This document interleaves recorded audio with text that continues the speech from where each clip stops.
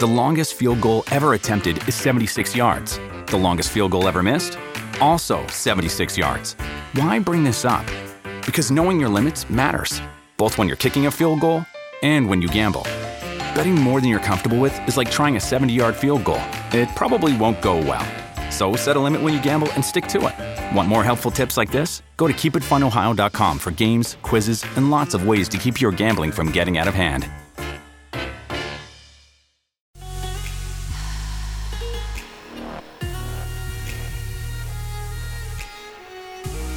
Coffee and Cream on Hail Varsity Radio with Andrew Rogers and Damon Benning. Top of the hour here on Coffee and Cream in the Morning on Hail Varsity Radio, powered by Currency. If you didn't know, the Hoyas won.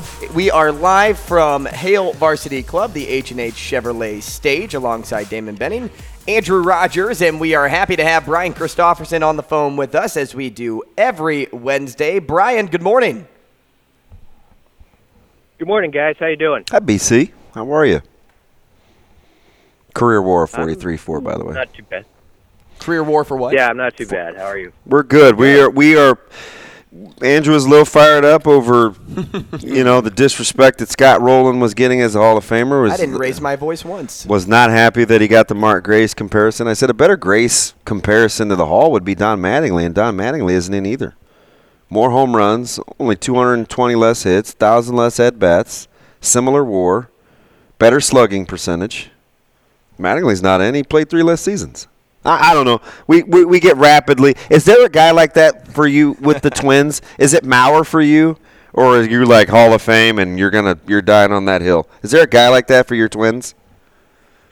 No, I don't get caught up on that topic, but I do appreciate people who are ready to box over it. I like those people. So I say keep chatting about it all you want. Did you have to defend Puckett? I'm like,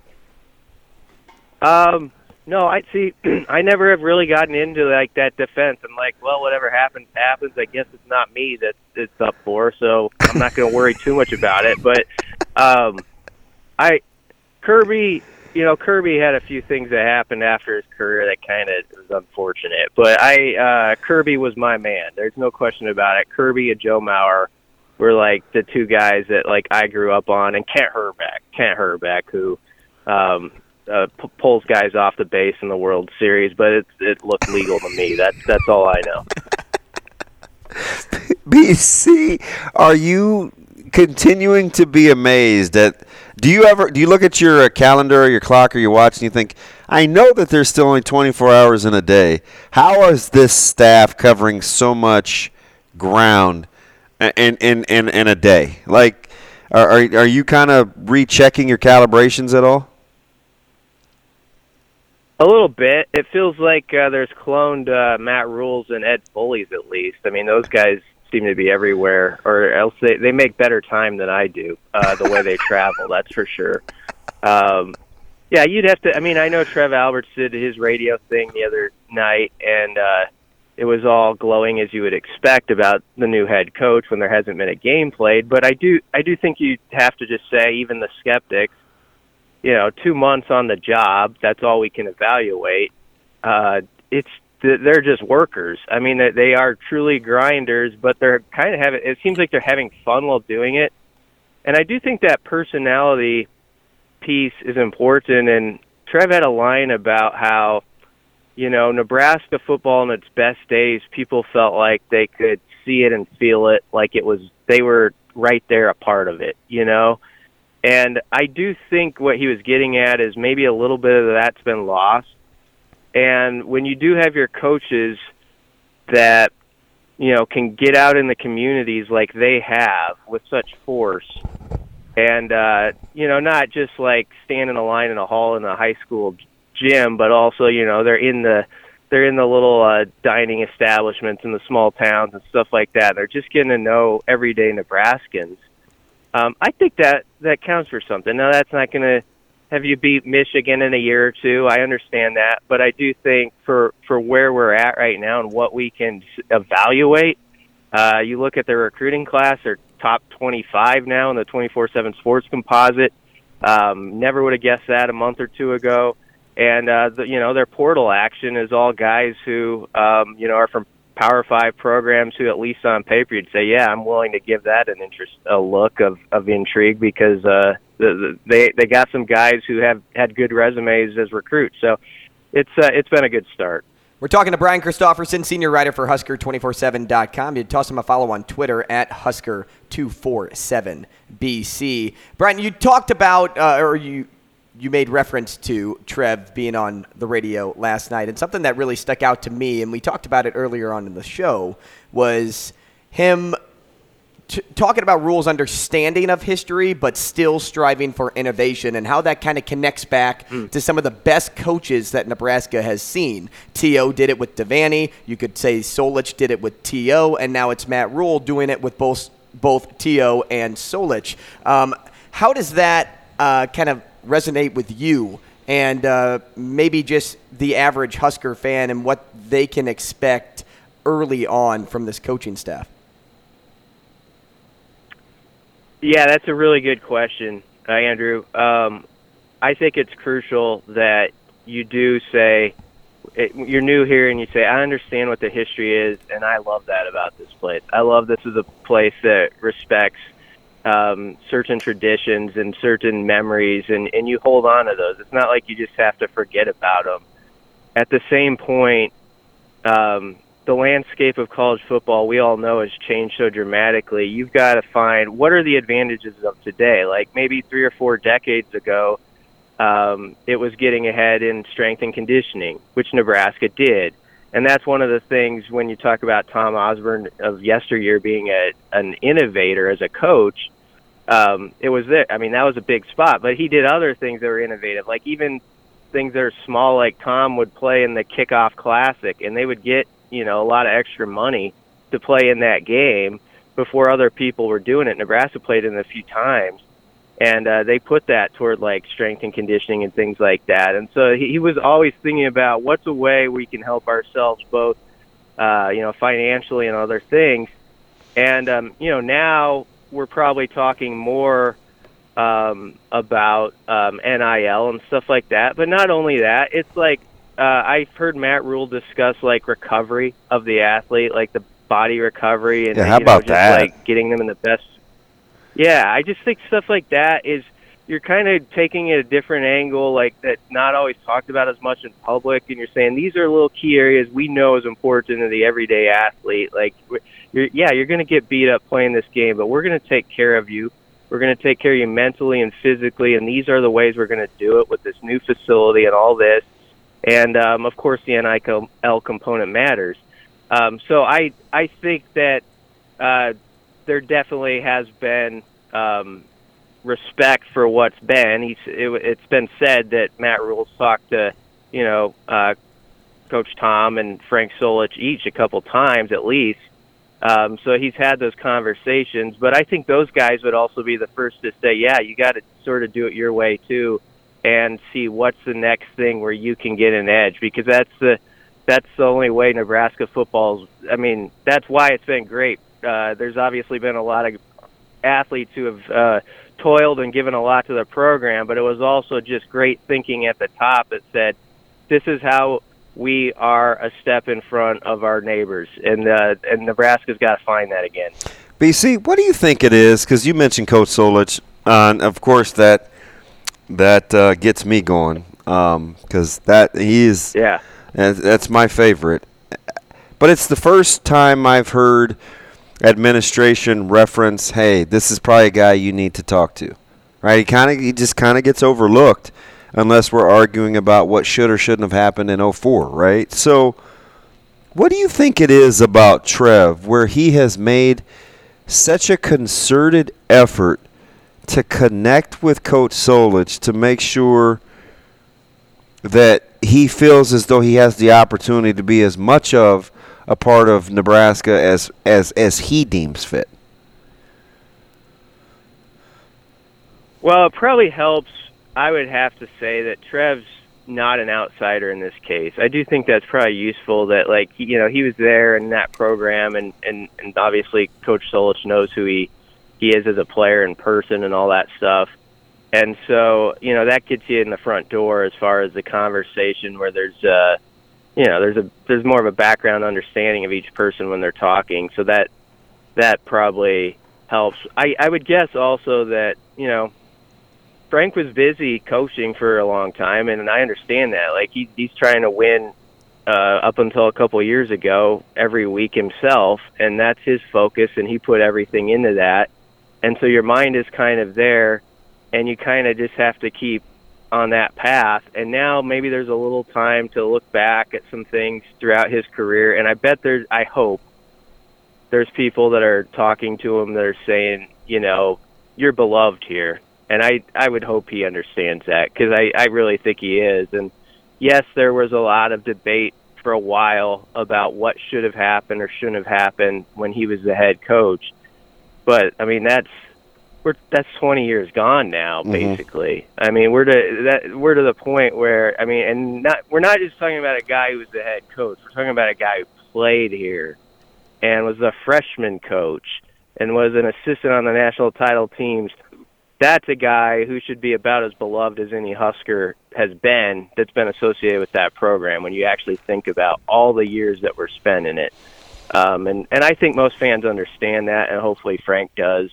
It seems like the door's been opening wider and wider, and I'm like everybody else who it would be an emotional day for him to come back some Saturday and be recognized and to see how that place would explode, because I think it would. What makes my heart kind of skip a little bit is, I was talking to Vershawn Jackson yesterday. And a couple days before that, I was talking to another former guy, and we were just talking about, eras we would like to play in, and, catching up with Amon. We're going to sit down with him and peel back some layers of the onion. And, one of the things that really gets me going that I think was missing, but I hope it's in Coach Rule just because of his personality with regards to Coach Solich, is he was so tough,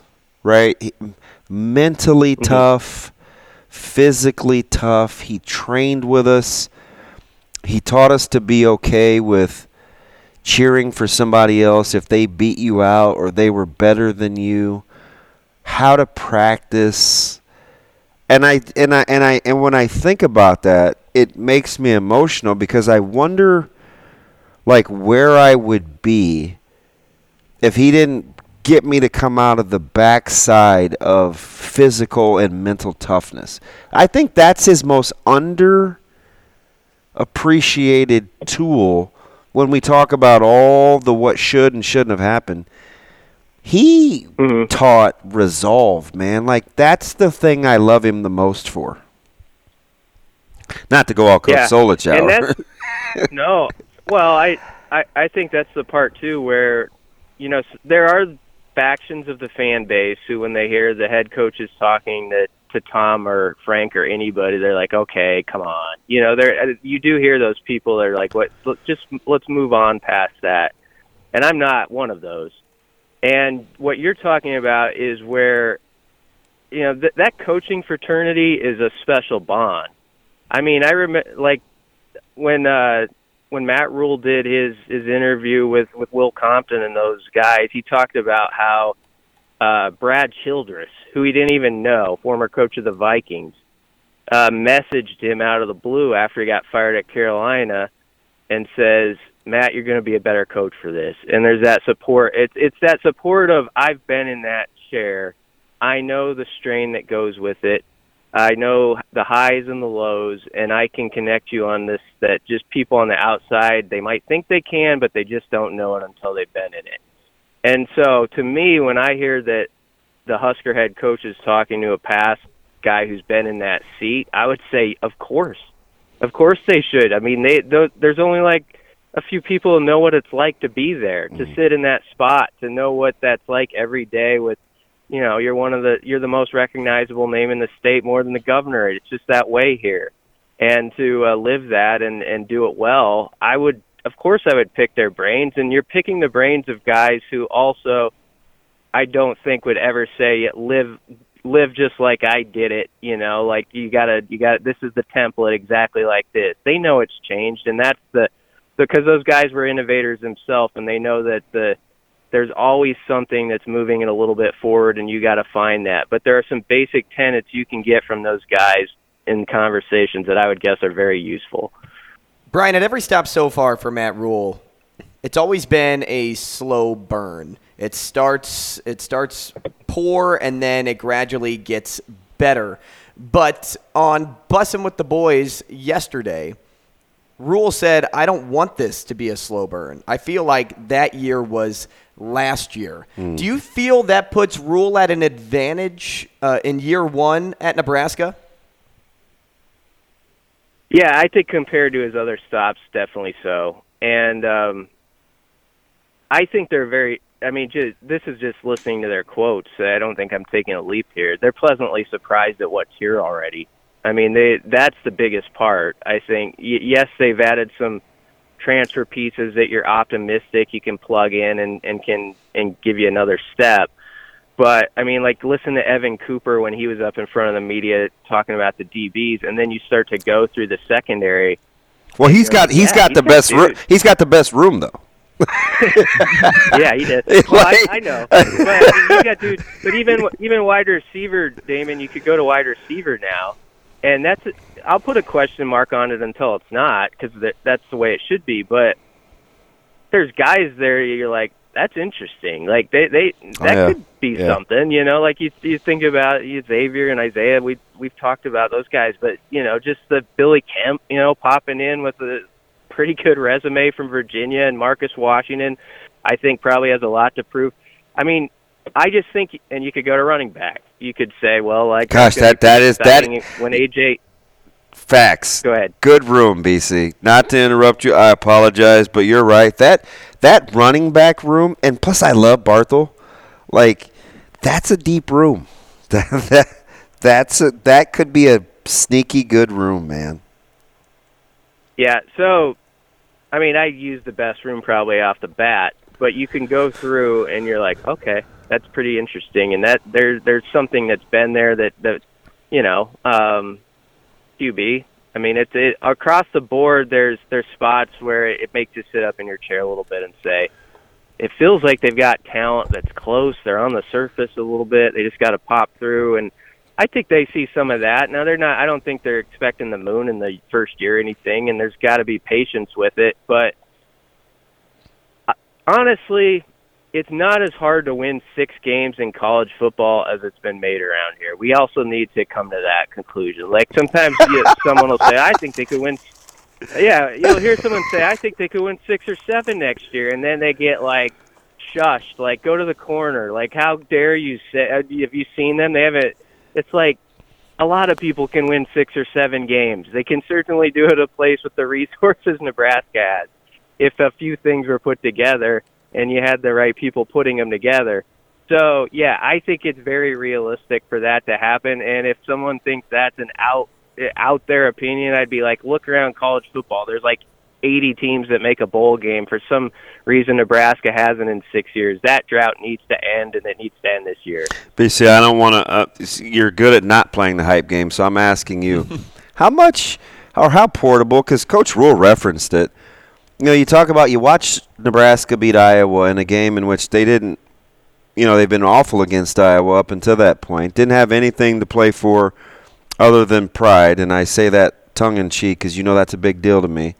Iowa had everything to play for. Then Iowa goes and they roll in the bowl games, so they're still motivated. How much of what Nebraska showed at the end of last year helps this staff or gets this staff to believe, or even us, the fan base, to think, you know what? With more coaching and a few better players, the resolve seems to be there. Do you think that, or is that a different time period? We're now in 2023. I think you got to hit reset a little with each squad, but I mean there's a good number of guys still back that were out on the field, and they got that taste. I think it's a big deal. They could return 8 defensive starters. Yeah, that's the part. Like, it's a pretty experienced defense that's actually coming back for Nebraska. Now, there's a spot or two where you worry a decent amount about it. Yeah. And so that's the part where you wonder, okay, can they find that and really be like a top 40 type defense, or are they going to be more, middling than that even? This might be a small thing. I don't think it is. Around here I think people used to make fun sort of the trophy games the Big Ten has and all that stuff.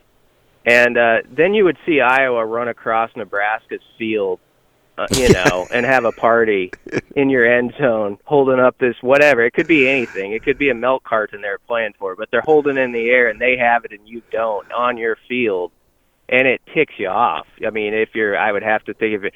For Nebraska to go get one of those, I think was a big deal. To be on the field when that happened and for guys to go experience that and they went down the front row with that thing and showed it to the crowd, and it was just like, okay, I see it. This is big. Let's not give this back. I think there are going to be guys who got a taste of that in that particular setting, and it's gonna be something to them now. It's gonna help. Like, I don't want to give that back. I don't want to see them do that on my turf. So I think stuff like that, it's maybe just a very small sliver of the pie. Maybe it's just even a crumb.